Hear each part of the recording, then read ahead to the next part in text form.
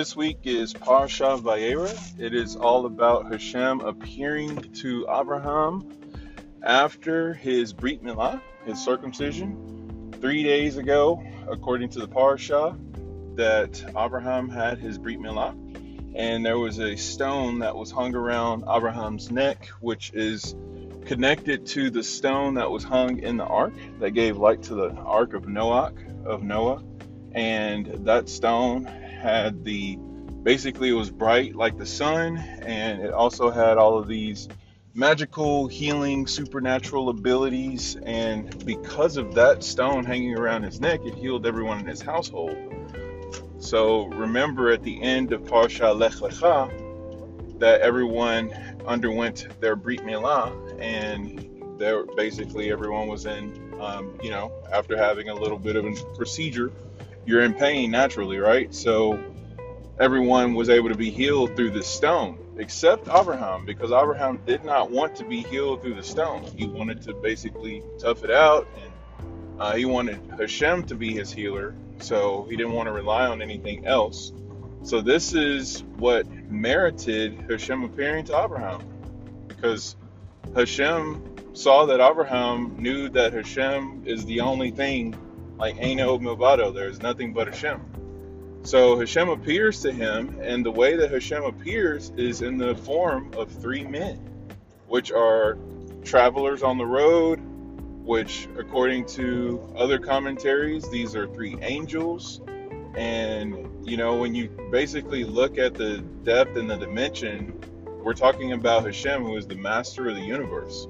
He's the king of the universe. He's the one who created everything. So he's outside of everything that is created. Anything that is the physical and the spiritual, Hashem transcends that. So we're talking about when Hashem appears, how do you take that which is beyond creation and make it fit into creation?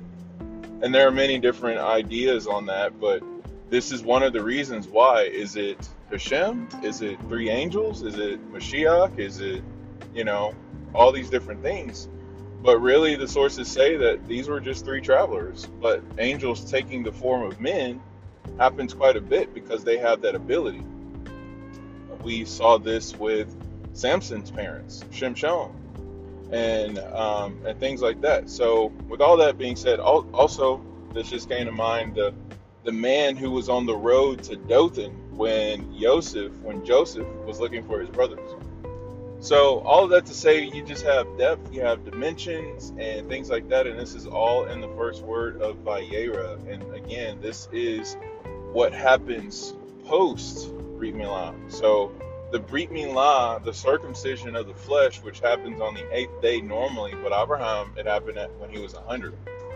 And it happened when he was 99, and then obviously when he was 100, that's when Yitzhak was born. So you basically just kind of have this picture here of what the circumcision does. It causes a new level, like going from 99 to 100. Like you're now going from double digits to triple digits, like it's this transition, this metamorphosis, transformation. And also, Abraham now is in a status where he can have Hashem appear to him because he has undergone transcending physicality, which, again, the whole thing with the Brit Milah being on the 8th day is all about going from the physical, which is in the realm of 7, and then going beyond the physical, which is in the realm of 8.